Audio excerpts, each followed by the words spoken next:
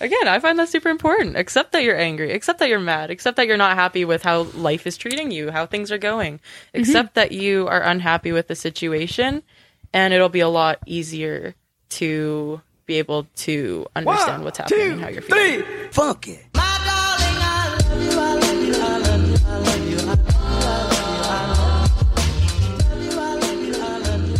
All right, if you're listening to this, let's take a deep breath together. And out. What's up, homies? You are currently listening to Paranoid in My Paradise, a place where we express mental health and personal challenges through cool conversations. Sponsored by Roberge Lévy in association with the Canadian Mental Health Association. I'm Simon, founder of Roberge Lévy, a startup label that expresses mental health through fashion and art. Alongside is my favorite person and my co-host, Brooklyn Latson. Before we get started, if you support this movement, please give 5-star reviews to or on the platform you're listening to. And we do not claim to be professionals, nor do we advise. We are simply here to listen and connect. And if you are someone who is struggling or someone you know needs help, please visit sk.cmha.ca. They have tons of resources and they're here to help with mental health. Float. Today we have a dope-ass person and a dear friend of ours, Anastasia. Yeah. Oh, there we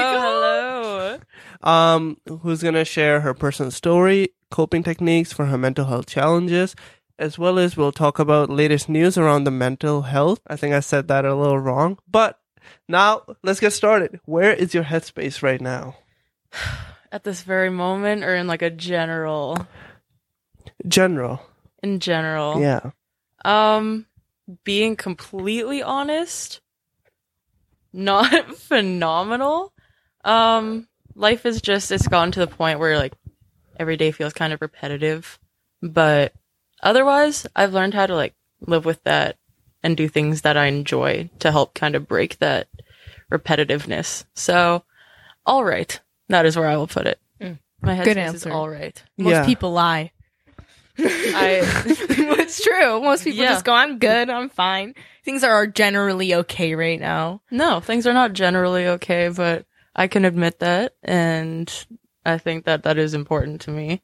Because when I tell myself I'm fine, I try to think that I'm fine, and then it all just builds up, and I'm fine, I'm fine, I'm fine, I'm fine. Yes, exactly. Exactly like that. Yeah. Yeah, well, you know, we're glad that you're self-aware. Because at the end of the day, if you want to make a change or whatever you have to do, you need to know what's happening. I'm not gonna, you are 18? 17. Oh my gosh, I thought you were 18. I was gonna say you were very well, just like that's what I mean. What Simon just said, self-aware, you are probably one of the most self-aware high school, like, I'm not kidding. I thought you were a strong, full-on, straight-blown adult when you walked in here. I am not a full-blown adult for everyone listening. No, and that's what I mean. Still youthful. Yeah, still youthful. Young years left in me. I think you're very wise for your age, but you know when you have gone through a substantial amount of crisis or trauma, it really builds character no matter how old you are. Builds wisdom that's younger than other people might go through. It's all about different experiences. Yeah. Last podcast, Aaliyah, she actually said how trauma makes you who you are. Mm-hmm.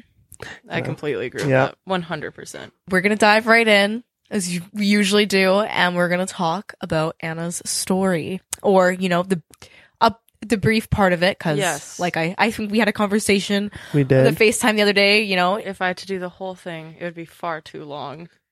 Far too long. A whole life story. All right, well, without further ado. So I was born in Weyburn, Saskatchewan, which is a small town. And then we moved to White City. And when I was 3 years old, my mom got diagnosed with cancer. And then I grew up, and I was 3. Of course, I didn't know what was going on. Up until I was about 8, because she got cured. It never remission. Yeah. And so that happened, and then all of a sudden she wasn't feeling good again. And my dad's a doctor, so he kind of he knew. And so one day I just remember I used to do diving and they dropped me off at practice, and then they're like, oh yeah, you're not supposed to practice today, but we're just like dropping you off here. You can practice with the other group. And I thought they just wanted me to get better at the sport. I was like, y'all really want me to be champions, don't you? And so, then again, I didn't understand. I was like 8 years old. How am I able to understand when I'm 8? But I could tell that something was wrong. I just didn't really know what. And then I started getting a little bit older, and it was like my mom would be at home and she wouldn't leave her room. And I thought that was a totally normal thing. I thought that, and her moods were not good. She also struggled with depression. But she didn't really want to treat it. So she would just let it play out. And she was just in her room all the time.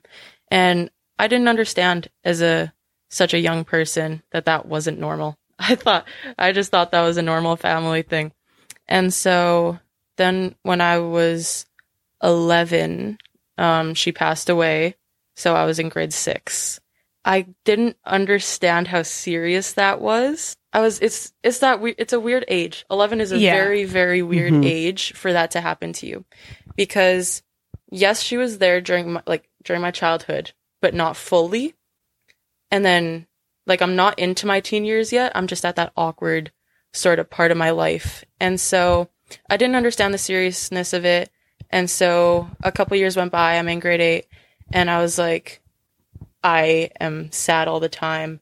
I was starting to hurt myself. And I didn't really know what was going on.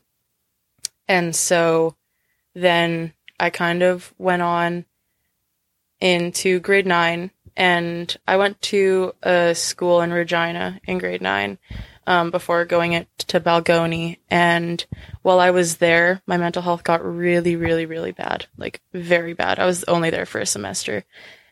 And I didn't realize till after that was severe, severe depression. Again, I was hurting myself. I was in my room as much as I could be. I didn't want to hang out with anyone. I didn't want to talk to anyone. I was just completely miserable. And I think we also have a history of suicide in my family. We have a lot of mental health history there. And so it was I think it was a little hard for my dad to kind of accept that I was going through it too, because no parent wants their child to go through that. And especially when it's not physical and obviously there, you don't know what's going on inside someone's head ever. And so I think that was really hard for him. So we were just like, okay, let's move schools. I moved schools. It was good. And then grade 9 went by pretty smoothly. Grade 10 was okay until quarantine hit. And then I have no siblings. It's just me and my dad that live together. And so I was at home alone all day, every single day while he was at work for months and months. And I didn't know what to do with myself, first of all. And then I started getting back into that pit and that loop of just my mental health was so horrible. And again, I didn't really realize it at the moment, but now I look back at it. And so it got really bad then. Then that summer, things were fine.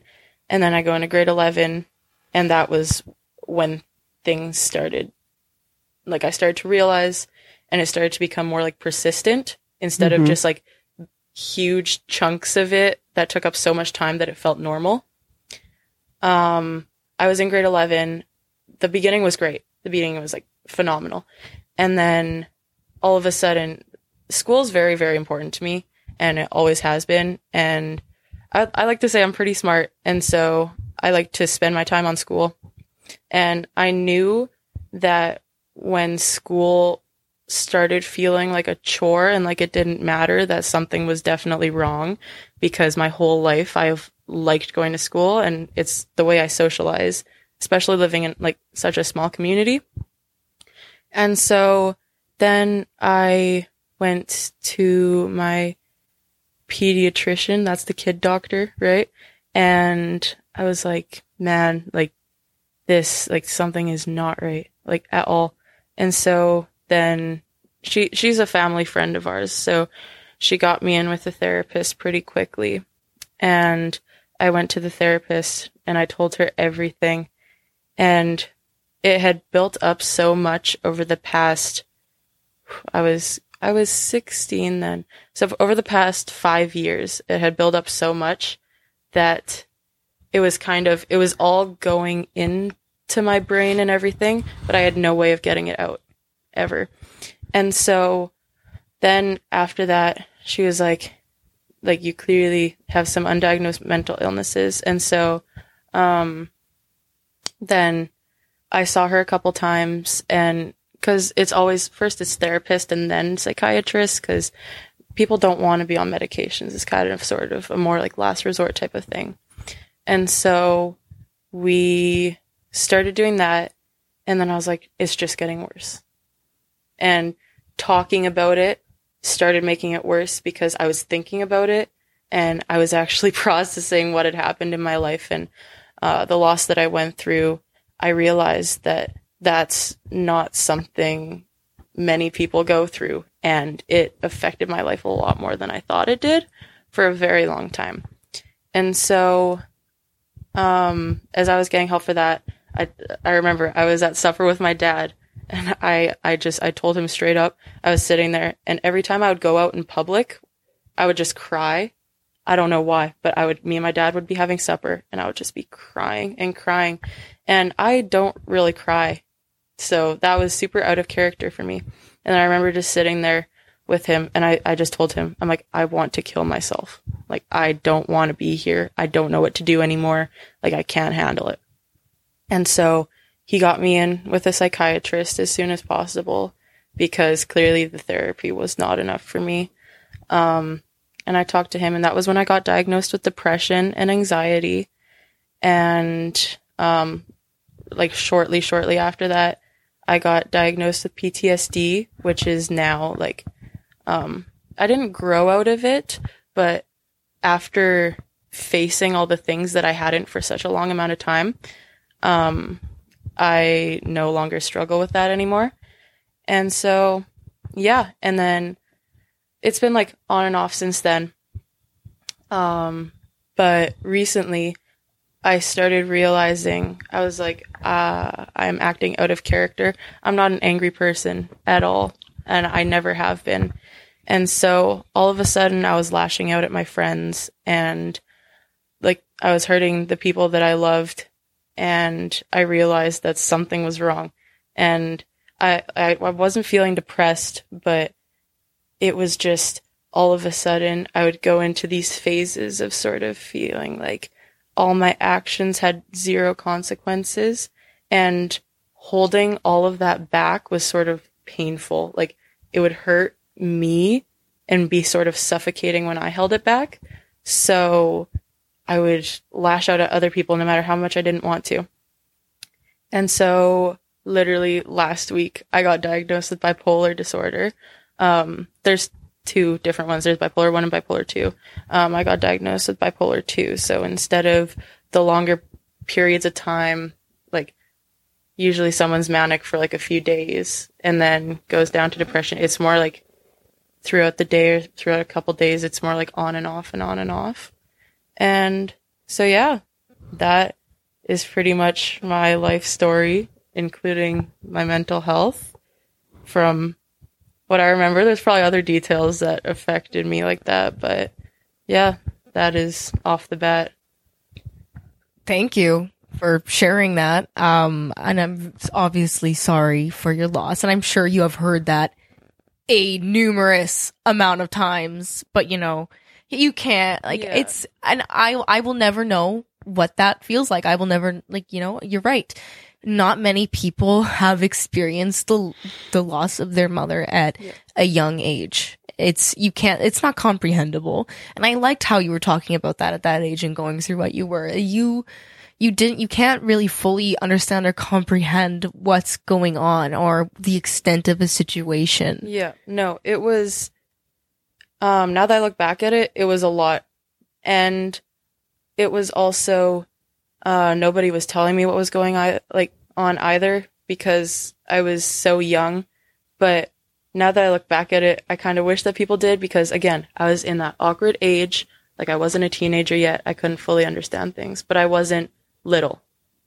So, if I had understood in the moment, it would have it would have saved me from so much, but that's okay. I have figured it out now, but, yeah, I would go to my diving practices and I would talk to my coach because she kind of took on like the role of like, okay, I'll take care of her because her mom can't right now.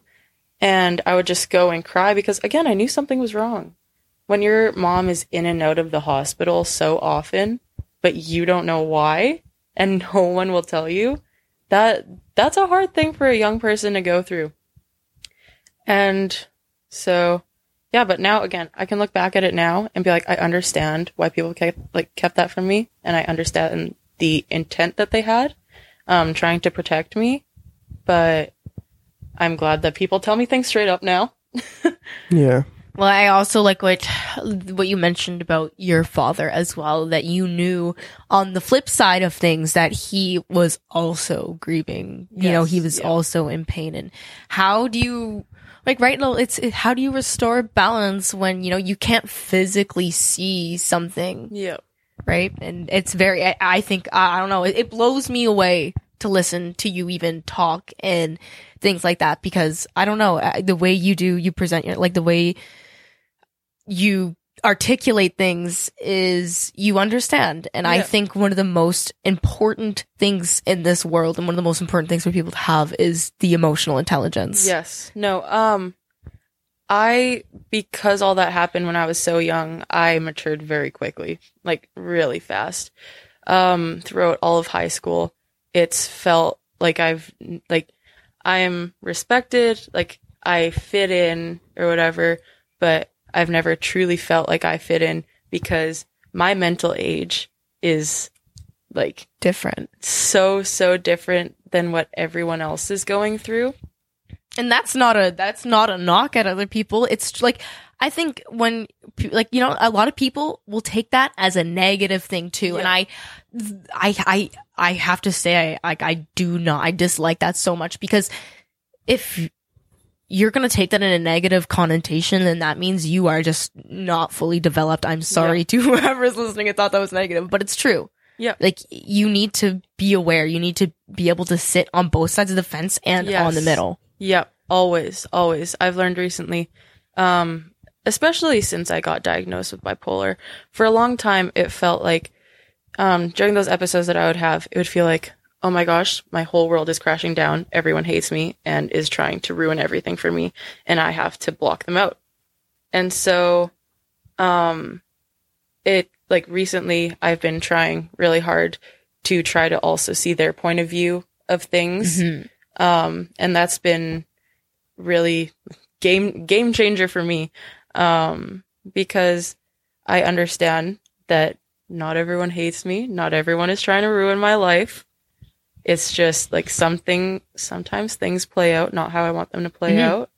And yeah, again, seeing both sides of the story is always so important. And even if even if you know you're a good person and other people know you're a good person as well, you are always going to be a bad guy in somebody else's story, and you have to accept that. 100%. Yeah.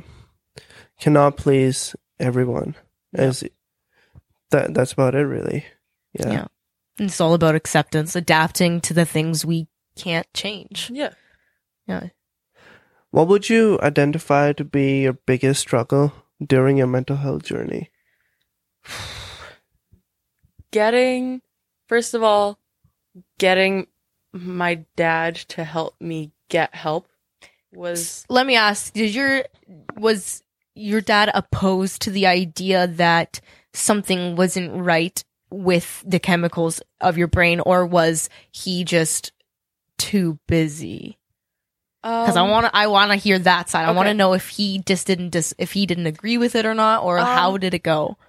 Well, I can't say exactly because I'm not him. Yeah, but from what I think that, again, like I just genuinely think that he didn't want to believe that I was going through something painful, And he tried to block that out and be like, it's okay, time will pass, like it'll go away.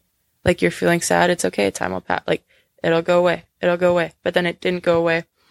And I was like, no, this is actually like genuinely crushing me inside and not just some little phase that I'm going through. So I think it was just genuine, like he couldn't control it, but I think it was just like a genuine wanting the best for me. Yeah. And him not being able, because as like a doctor, you're able to physically fix things like so often. And the fact that he wasn't just able to fix it right away, and this is something that he isn't able to just fix, I think that was just really hard for him. And really hard on him, and really hard for him to accept. So I think that's what it is, or at least that is how I picked it up. But he's not too busy. He takes a lot of time for me. Like, my dad is my bestest friend in the entire world because it's just the two of us. And no, even like he has his own practice, like out in the small town where we live. And as busy as he is, like, I'm his number one priority. And he always helps when something's wrong. But again, I think it was just that acceptance thing. Yeah, that is really good. That makes me really happy. It makes me want to cry. It does. I'm not kidding. It's good to have a good relationship with your parents. Absolutely. Yeah, I think especially when it comes to parents, they don't want to accept that there's something quote unquote wrong with their child. Yeah, absolutely. Because a lot of times our parents, they want to see us succeed. Yeah, too. They can feel our pain. Yeah. No, I can kind of relate to that story in a way, because when I told my parents about my mental health challenges, they said the same thing, time will pass, this and that. But eventually I was like, yo, this ain't going anywhere. And then they started realizing, okay, so this is something we actually cannot just let it pass. Yeah. Yeah. But it's something that, you need to talk about. But also, when you have... the funny thing is, when people say, speak up, talk about your mental health, talk about your problems, it goes right back to what you were saying about going to therapy earlier. When you're sitting there indulging in all of your thoughts, and the therapist goes and asks you, well, let's turn back and let's go to the very first thing in your childhood. Let's go to the very first thing that fucked you up, not to what's wrong right now. Yeah. We're going to go and we're going to play back your brain for you. It's exhausting. It's crushing, and it's a lot of things that you don't want to face. Like, for example, literally, she'd just sit there and she'd just be like, how does it feel that your mom died? And I'm like, woo! That's yo! Hey, chill. Okay, can we like lead up or something? Can we? No. And sometimes like people aren't ready for that. But I'm very grateful for it too. Mm-hmm. Because it did bring up a lot of things that I didn't want to face and that I was avoiding facing for a very long time. And feelings that I had deep down, again, that I didn't want to face for a very long time. And I didn't understand that it wasn't normal until I started really thinking about it like that. And again, being like, not many people my age go through this. Like, this is something that I had to do almost alone, because even after she passed away, I didn't really have, anyone come into my life as a mother figure. Like in a lot of situations, usually, like a close family friend or something, but I just didn't have that. And I waited and I waited and I waited, and it just never happened. So I went through becoming a young woman pretty much alone. And I would watch all my friends, with their moms. They'd be like, oh, we're doing this. Oh, we're doing this. Oh, she taught me how to do this. I had to learn what my style is like alone. I had to learn how to do my makeup alone. I had to just absolutely every single thing I know now about, again, being a young adult. My dad tried his best, but he tried his best. female and male is very different. Yes, he tried so hard, but there's just so many things that like he couldn't understand. And that's something that I can 100% relate to you on. Is I don't know what it's like to physically and as well emotionally lose your mother.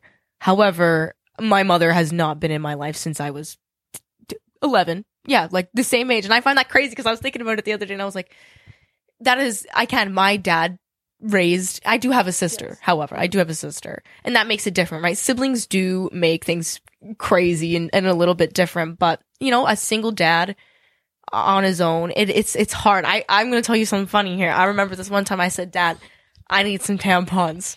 And he went out and he did it, but he got me cardboard, like legit cardboard circles. Yep. And I was just like, this is not going up there. This is not going to work. Yeah, no. Going through all that, but me, I've always been really open with my dad because I'm like, who else am I gonna go ask to get me tampons when I am a solid like 13 years old? What am I supposed to do in this situation? Skip the dishes? DoorDash? Yeah. I mean, not to interrupt, but my mind just went like, whew, because I have so much respect for females, especially like when I heard your guys' story. I could not imagine being in, because as a guy, it's so easy to just tell your dad or even your mom, hey, like I want underwear, I guess. But when it, like, you need some real, like, because a lot of times, okay, yeah, your dad having to go buy bras for you. Yeah. Having to buy, like, you're not going to get your first thong with your dad, that's for sure. You're waiting till you're at least old enough to go out and buy it yourself. Yeah, or buy it in secret. Yeah, literally. Like, yeah, yep. Like, he would go shopping with me and he would take me to the mall and hey, look at that nice training bra. No, I want a real bra. He would sit outside the store and just wait for me. Just wait for me. Yeah. But a thing that always kind of not frustrated me, but like frustrated me. It always frustrated me. We would go to stores. They'd be like, "Oh, you're with your dad? Oh, that's so cute. That's so cute." And I'm like, "This is last resort." Yeah, you don't know why I'm here with my dad. Yeah. This is literally last resort. There's no other way to do it. It's not cute. I have gone through and so that was a thing that I think also kind of like maybe made me be like, this is exhausting because I'm not going to stand there and explain to a store worker that my mom died. Well, it's like embarrassing, but also borderline like, oh, thank you for reminding me every single time I step into exactly here. And it was always, oh, that's so cute. And I was surrounded by that like a lot in my life. Like, oh, that's cute. Oh, that's so sweet of him. Oh, blah, blah, blah, blah. And I'm like, this is the only person I have. This is the only person that I have left. Yeah, I think that ends up creating a little bit of like resentment and animosity towards other people and things in that way, because absolutely, when you're that age, especially, like, you're like, I don't know how to take this, and you're like, do I take it this way or do I take it this way? And that's why you're here now, and you're like, I know now both sides, and that everybody doesn't understand what you're going through, so everybody is eventually gonna slip up or they're gonna say the wrong thing. Yeah. Oh, 100%. What do you think has been the biggest lesson you have learned because of your mom's passing? I have learned a lot from it. Like, again, like we were saying earlier, like, trauma makes you who you are. Yeah. What you go through makes you who you are. And it builds the type of person you are. And I think that, like, the most important thing that I learned was that I should not be ashamed of what I went through. And I should not have to feel bad when I tell people what I went through. Like, if they're saying something and I'm like, oh no, like, I don't have a mom, and then they feel bad about it, I should not feel bad. That's a huge lesson. Do not feel guilty about what you went through. Do not feel embarrassed about it. Just don't feel bad about it, because that creates a lot of pressure on you. A ton of pressure on you that you don't deserve. And it is not your responsibility to make others feel comfortable. If that makes them uncomfortable, so be it. So be it. It literally, I'm not gonna lie right now, I am so impressed because it sounds like I'm listening to The Verge where I was like on my mental breakdown leaving high school and I was like, mental health all the way, and I like educated myself. Like, it just sounds like I like what you're spitting because it's what I like to bars. It's pure bars. I like you a lot. Thank you very much. You're smart. I you like know you what you're guys talking very about. much. No, I'm on the same page. What is something you want others who may be going through a similar situation as you to know? Okay. There is a lot of parts to it. Mm-hmm. And so I will explain a little bit of each of what I think, like how they divide in my brain. Mm-hmm. Mm-hmm. That's how I'm going to do Yeah, it. just give us your brain. Yes. Yeah. So with having someone close, like having a loss that's very close to you, there's so much. I could talk about this for hours on end. But again, I think a very big part of it is don't feel bad for making people uncomfortable and like spark the conversation about it. Because if you don't talk about it and if you aren't comfortable with talking about it, especially with your friends and everything, and if it's sort of like a weird thing, it'll be suffocating to you. It'll be exhausting because when it comes up and you guys just both sit there and look at each other and are like, what now? It's terrible. It's so bad. That's a really big one. And another big one, oof, I'm trying to think. Like there's so many. But yeah, no, I think that's my biggest one for that. Don't be ashamed about what you went through. 100%. For bipolar, I think that a very big lesson for that is I think you have to realize what you did wrong in the moments that you were, for example, out of character or whatever. And I think that realizing what you did wrong and that it was out of character of you and being able to apologize for that is very important. And yes, you can whatever, be like, yes, I'm going through this, but just being able to own up to it and being like, yes, I am like bipolar, but like still what I did was not right. And if it hurt you, I'm very sorry. I think that's super important because again, you have to look at both sides of the story and you have to think about how they would feel. And I think that's super important. So yeah, those are those two. And with depression, I don't even know because it's still a lot that I deal with to this day. I still go through depressive episodes. I still deal with that. And I haven't completely figured out how to deal with it myself. So, but what always helps me, music, listening to music. I also sing, play guitar, like just music in general. Listen to some tunes. Can you give us a little line right now? I don't. What? No, I'm just kidding. I'll put you on the spot. I would if I could think. if one sparks, I will just drop a line. Okay. I'll drop a bar. All right. When did you started playing musical instrument?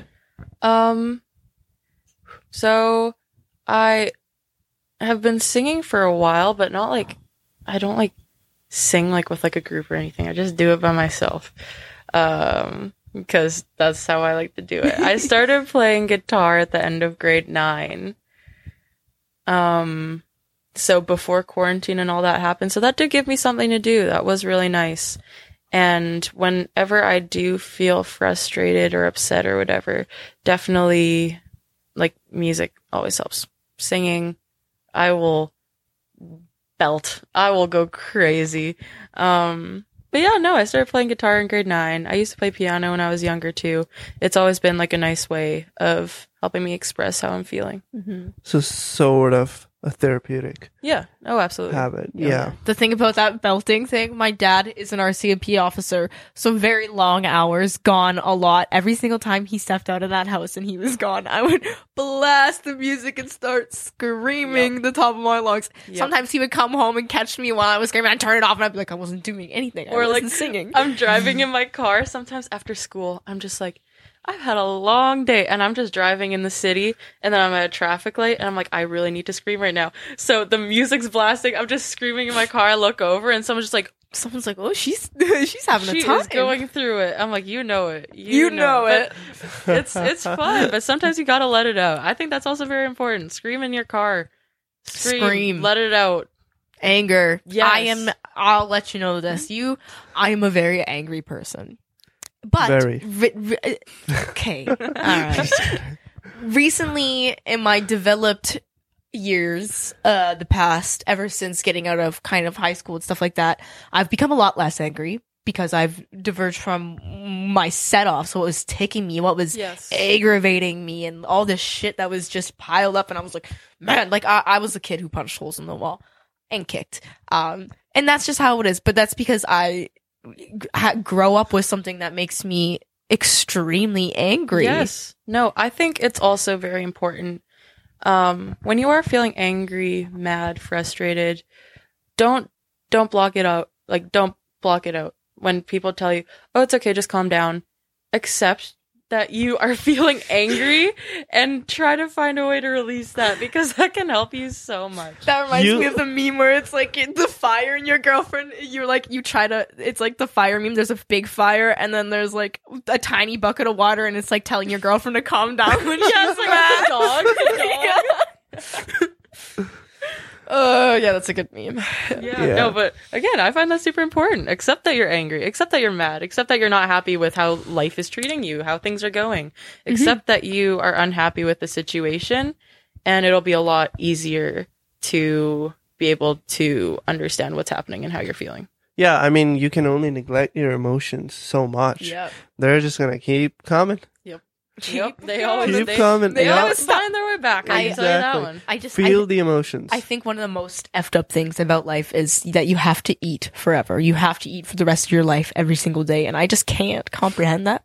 I can't fathom that. I can't. Because it's exhausting. Yep. I don't know.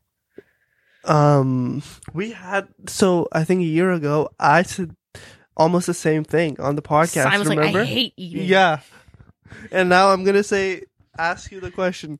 Oh my God. Are you okay? Reverse. I'm like, I hate eating. Yeah. Are you doing okay? Yeah, we're doing good here. Yeah. I mean, I should know. We live in the same house. Yes, but sometimes you have to, even if you're living in the same house, you gotta sit down, say, are you okay? She gets very angry at me, punches me, beats me up. I am not actually going to attest to that on recording. No, it's okay. I'm like that with my best friends too. I have 3 best friends that I spend most of my time with. Carmen.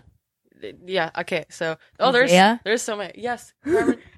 I don't know. I read the messages. I read the text messages. Oh my gosh. I was like, you're like, Ben, what the fuck? Yeah. Okay. I have them and then Ben, like Isaiah and Ben, they are like my brothers. Like, we are like siblings. We fight like siblings. We talk like siblings. Like, but we also have that support. Like Isaiah, he lives like about like 10 minutes away from my house. Okay. And so his mom also, Jackie, I love Jackie. I just became friends with him in August, but in that amount of time, she has kind of taken that role, like, of the older woman that I needed in my life. And I appreciate that so much. And so, oh, you go. I was just going to say shout out to Jackie, yo. Yeah, shout out to Jackie, dude. I love Jackie so much. Jackie, if you're listening to this, I love you so much. So very dearly. Yeah, I can say the same thing because, taking care of my friend, that's what's up. Yeah. No. Yeah. So I'm over there all the time. And there's sometimes I'm just like, are you okay, dude? Come on. Like, tell me, are you okay? And that's what it's like with all of my friends too, though. Like, we get so caught up in all the fun that we should be having that we don't take a second and be like, there are problems that are going on, and we have to realize that. So, yeah, no.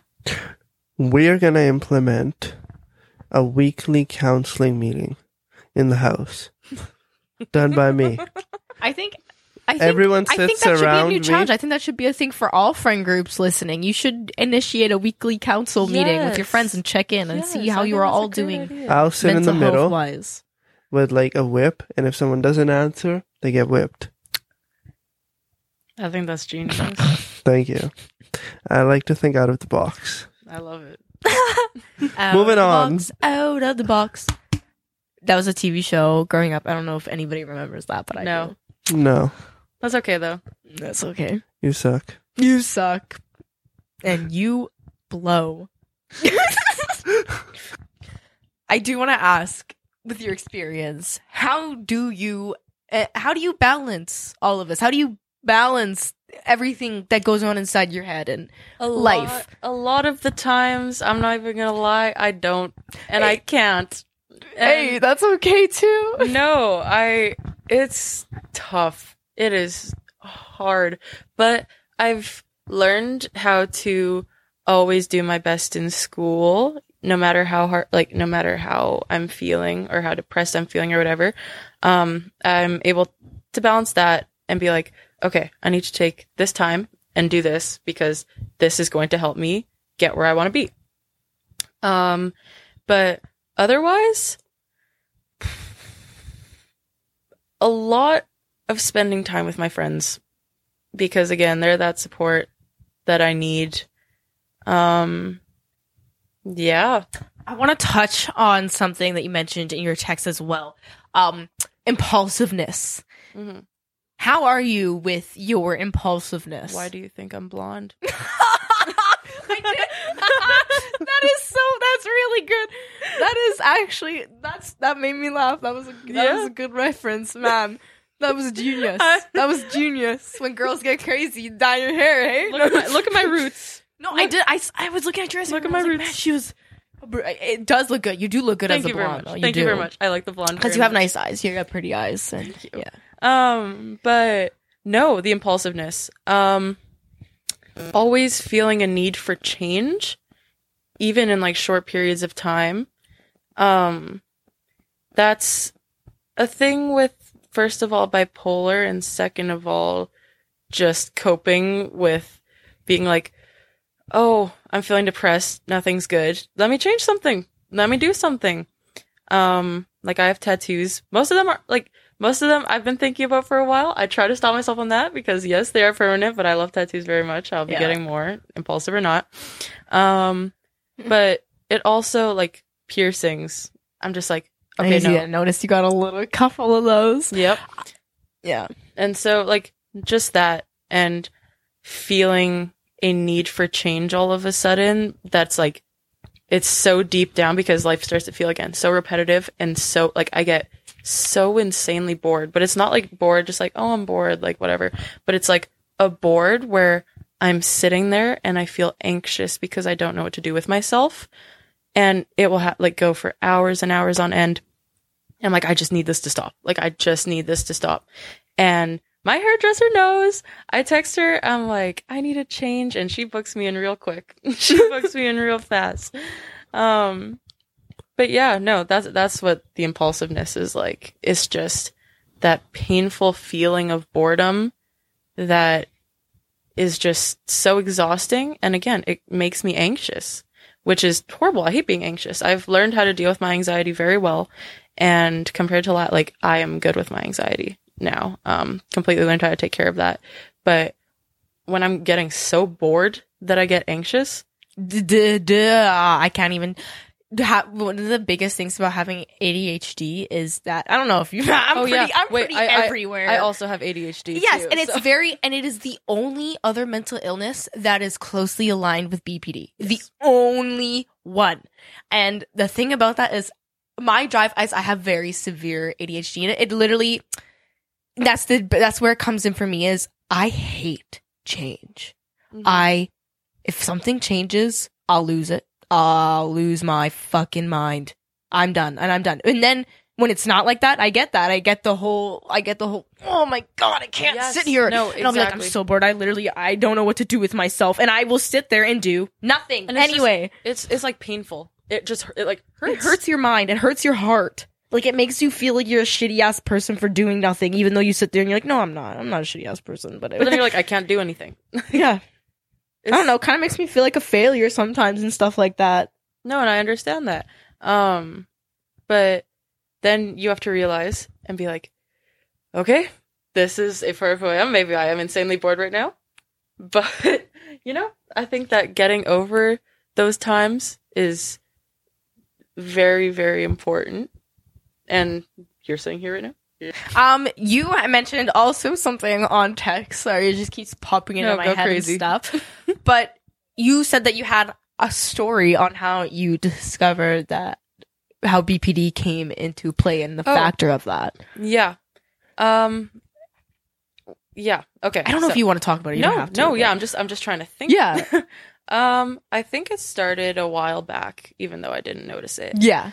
Because again, I was lashing out at people, and before it was just one person, and it was very often one of my best friends, Ben, who I love so, but it was just like, oh my God, just like all of a sudden, like everything he would do would just piss me off so bad. Oh, I get that. Like he would breathe a little too loud. I'm like, I'm gonna end your life. When Jeremy, dude, I can't even be around him sometimes because I'm like, don't even touch me. Yes. I'm like, don't even touch me. And so it started with that, and I'm like, this is normal, this is fine, whatever.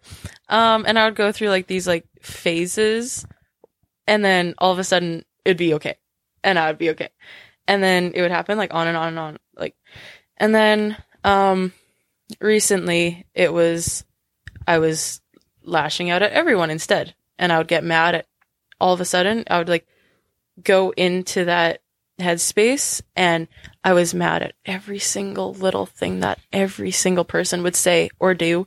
And again, I was hurting the people I love, and it's like for a while now, I've had quite a few friendships and relationships end abruptly because of me. And I can admit, like, I realize that now.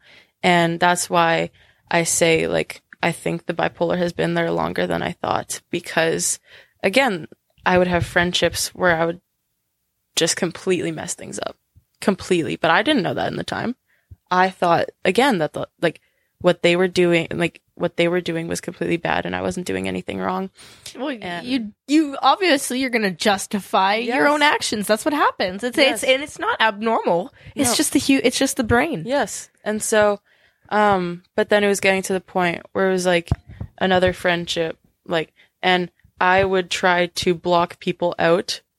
And I would just cut them off. And it was like another person, another person, another person, and another person. This is why I don't agree to make friendships with people anymore. Because I know I'm going to end up not talking to them and not hanging out with them or not anything. Because I know I'm not going to at this point in time of my life right now. So it's better to just not do it. No, exactly. And,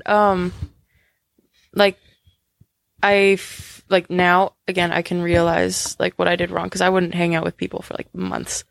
And I thought that was normal. And because I was just like, I would imagine hanging out with them, and I like just felt exhausted thinking of it. And I sit here every day and I think about that. I haven't seen my best friend in probably 2 months now. Yeah. And I'm just like, I know this is just something like I can't do right now.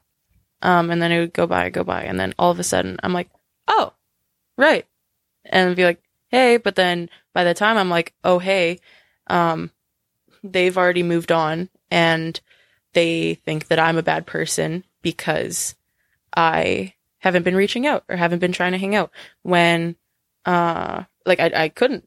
I just couldn't. They're like, all of a sudden it'll be like, I only can hang out with these couple people or I will lose my mind. And so, because I don't want to hurt them and I don't want to put myself through that. And so, yeah, no, that's been really hard. But so all of a sudden, all these friendships were ending, and I was like, this is not normal. And then I'm in AP psychology right now, and we were talking about all of said mental things, and I was like, this is sounding a little bit too familiar. Who is that? Not me. And so I see my psychiatrist quite often because meds, like, whatever, it changes all the time. You have to go up, go down, blah, blah. And so I was like, there is something very wrong inside of my head. And I told him a lot of things that I didn't tell him before because I didn't want to seem like a bad person. Because when I would see him, I would tell him the parts like about how I was hurting. But I wouldn't tell him about the parts where I was hurting people and couldn't control it. And so I just told him everything. And yeah, that was when we both realized that it was more than just depression and that there was a part that was going here and then there. And yeah, that's my story with the bipolar disorder. The highest of highs and the lowest of lows. Mm-hmm. That's the way she goes. Unfortunately, sometimes. I don't know if you wanted to touch on this, but we didn't talk about it. But PTSD, yeah, is something that I do want to touch on because it's not something that I deal with anymore, but it is something that I dealt with after a very long and distraught relationship. And PTSD, it's really weird because it doesn't have to be the way they said it. It doesn't have to be in the same context. It just has to be the same words or something that reminds you of that. And instantly, it's like you're back in that place. And I want to know, like, what were your feelings during those times, and how would you describe that to us? Well, I'm trying to think of how it all started. First of all, I think that PTSD is a lot more common than people expect it to be. Yes. In society, you think PTSD and you think military. That's it. That's all people. It's generalized stereotype. That's to that. all it ever is. But I think that with most traumatic experiences, PTSD comes along for most people, and it doesn't just have to be like the panic attacks. It's dreams, it's anxiety about it, it's constant memories that just will not leave your head. And I was having these constant memories, and I would just play back over and over and over again the things that I thought that I did wrong. Like when this is about to get real depressing. But when my mom was in the hospital, I had just gotten back I went for a diving camp in Cuba, right before my mom passed away. And we went to the hospital, and my dad was like, it was in a totally different, like, unit, different section of the hospital. I'm like, okay, this is very strange. But again, I didn't understand. And, we went, and she was there, and she wouldn't talk. And she, like, I would try to explain something, and she was just like, she just laid there with her eyes closed. And I got scared. I was 11 years old. I was absolutely horrified. It was the scariest thing in the world. Because I had just come back from this amazing trip I had to Cuba for diving with my friends, and I met all these people and did all this cool stuff. And I was trying to tell her about it, and I was getting no response. And she just looked so insanely unwell that I was just horrified. And I was like, Dad, we need to leave. Like, I need to leave. I can't be here. I can't do this. I'm afraid.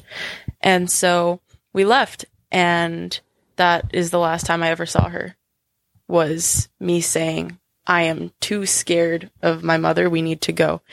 And I never got to say goodbye to her. And that was playing in my head over and over and over again. It was the part that my last goodbye to her was, I am too scared to be here.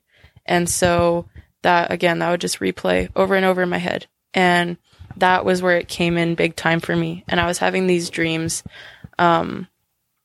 where like, I was just having a ton of dreams and whatever about it too. Nightmares. But yeah, that's how it was for me. And the memories are a common thing for other people too. And I know that. And people are like, oh, I keep remembering this thing.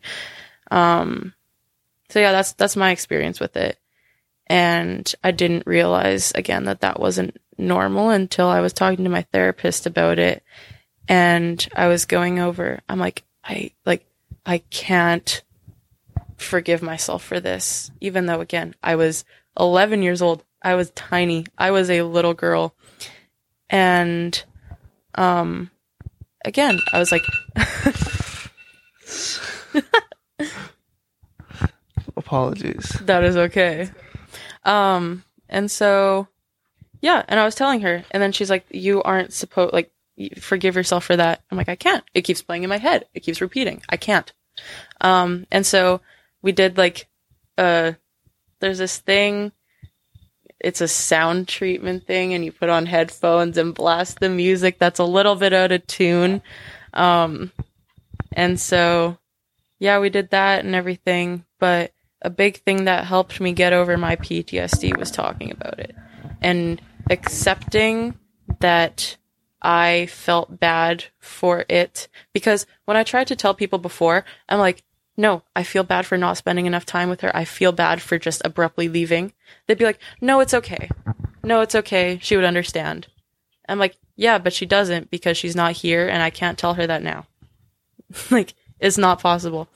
And so just being able to talk about it was a huge thing. So if you're going through things like that and like it is just taking over your mind, talk about it. Accept that you feel bad, you feel guilty. Don't accept when people tell you it's fine. It's not fine. It's not okay. Like maybe what happened isn't okay. But realizing that is a huge step into feeling better with PTSD, in my opinion. Well, thank you for sharing your story, and I'm sure that people will be able to resonate with this. And I as well want to say thank you for sharing all of your input and that amazing, like, I don't know, I can't explain it. But seriously, thank you. Yeah. You are hands down in one of the most incredible, youngest, I don't even know what to call it. Just amazing. Cool. Very cool experience. And I'm grateful that I got to hear that because I love hearing people's different experiences. No, I'm so glad that I got to talk about it because, again, I think that sharing my story is very important in making others feel less alone, first of all. Second of all, it also helps me get things out, and being able to share that is an amazing feeling to me. With like acceptance and all of that. And I don't know, there's definitely pros and cons to maturing earlier. But I think that I have learned to look at the positives of it. So yeah, no, thank you. Thank you. Awesome. Well, this is a new segment in Paranoia in My Paradise. It's called The Latest News in Mental Health Around the World. Basically, this is super exciting. Mental health has gotten their own 911. Okay, so what does that mean? So when you're in crisis, you usually call 911. Did I say it right? Yeah, I did. Yep. But now, when you're in crisis regarding mental health, you can call 988. And I need to do something, and we need to do something to get this in Canada because this is just in States. But I think it's so cool. Like, we are finally realizing that sometimes there can be fucking bad situations and you need someone. Yep. So it's like almost a suicidal hotline, but it has a lot more resources and whatnot. Yes, and I also think that's very important because, again, 911, like, to have them separated, I think it's very important because 911, you have all of the things, like, that are necessary for an emergency near-death situation. You have firefighters, you have police, like, those are all, but when it comes to mental health, you need the right people there. You need the people that are ready to be there because sometimes a police is not gonna know what to do. Well, they'll go up to you get a knock, and most police don't want to deal with disturbances that only involve the two people. That isn't life risking. Exactly. Yeah. And, not to knock them either, yes. good, but it's true. Truthfully, you need people who know what they're doing, yes. who are willing and wanting to do it. Yeah. No, exactly. I think that's very important. As well as mental health has been impacted because of the war in Ukraine. And obviously, it's not good. It's not good, a actually. good situation. The patent between Russia and the United States, they're not sending food over to the United States right now. He decided, nope, we're done. So they're going to have a major food shortage coming up. Oh, absolutely. Like Biden literally was like, no, this is going to be bad. Well, there's an organization called Hold Strong, and basically they provide free counseling for anyone who needs it, and they want to share, or they just want to talk to someone, whether it's a video call, it's text message, it's completely free. And no, we're not sponsored by them. I just think it's really fucking cool. And maybe if you share with a friend who wants to talk to someone about what's happening in Ukraine or anything like that, I think it's cool. And just news about the brand, Ross by RDV is coming soon. Woo. What the hell is that? Who knows? Actually, I do know. It's a premium line by RDV. So now this is how the new drop is going to look like. Think of the heaviest and the softest shirt on the planet. Now you combine that shirt with the best silhouette and the fitting that no other fucking brand has ever done. It's going to be oversized as shit, but it's going to look so dope, and it's going to be the best looking pump cover out there. And if it's not, you can DM me and we can have a conversation. And if it's not, pull up. Yeah, pull up. Yeah, I'll drive down to Saskatoon. I will fight. I am willing. And now, obviously, because I love incorporating mental health with RDV, and so now that shirt will have inside out. The shirt will be inside out, and it'll have exposed seams, and how exposed seams show the rawness of the product and doesn't make it all look pretty and perfect. But that's what life is. That's what your mental health, and the whole goal is to represent that inside out, and the exposed seams are just like imperfectionism. But show some seams. Exactly. Yeah. Cracks. Just like that, mental health. Cracks. Mental health. I was meant to go like cracks through the seam. Mental health doesn't have to be perfect, and that's what makes it unique and makes you. And before we end this, Anna, we just want to ask you, mental health means dash to you. What does Everything. mental health mean? Oh, everything. Mental health means everything to me. I think it would be easier for me to say what doesn't it mean to me. Because my mental health has affected me so much. My friends' mental health has affected me so much. I think that it's just a huge thing. And like being aware of what you're going through mentally, I think it's super important. Absolutely so important, because again, your mental health affects every single aspect of your life. Your relationships, your friendships, school, jobs, activities, everything. So I think, again, mental health means everything to me. Thank you so much for everyone who listened and was part of this. This is just our small and united attempt where we raise awareness for mental health, and we hope that you're able to connect and relate to the conversations. And yeah, it has helped us tremendously, has given us more understanding and knowledge of different perspectives. As always, please don't be afraid to reach out in the DMs if you want to be involved with the podcast or help in any way. And if you love the podcast, just share it again and yeah, make someone's day get better. Alas, if you want to make an impact on mental health, just start a conversation, let people know that # they're not alone. And another huge thank you to Anna for driving here and being a part of this, coming into our almost creepy, like we're going to keep you in our basement for days. I wouldn't complain. You guys are cool, so I would be fine with it. Hell yeah. Thank you for being here, seriously. No, thank you so much for inviting me and letting me come down and share my story. It means very, very much to me. And the drive down isn't that bad. No, it's good. We love to sing in the car alone. Exactly. Yeah. Well, all right, guys. Awesome. We'll catch you later. Catch you on the next episode. Take care. Bye. Okay. Anastasia. Yes. Anastasia. Yes. Anastasia. I got it. Okay, we'll cut this part out.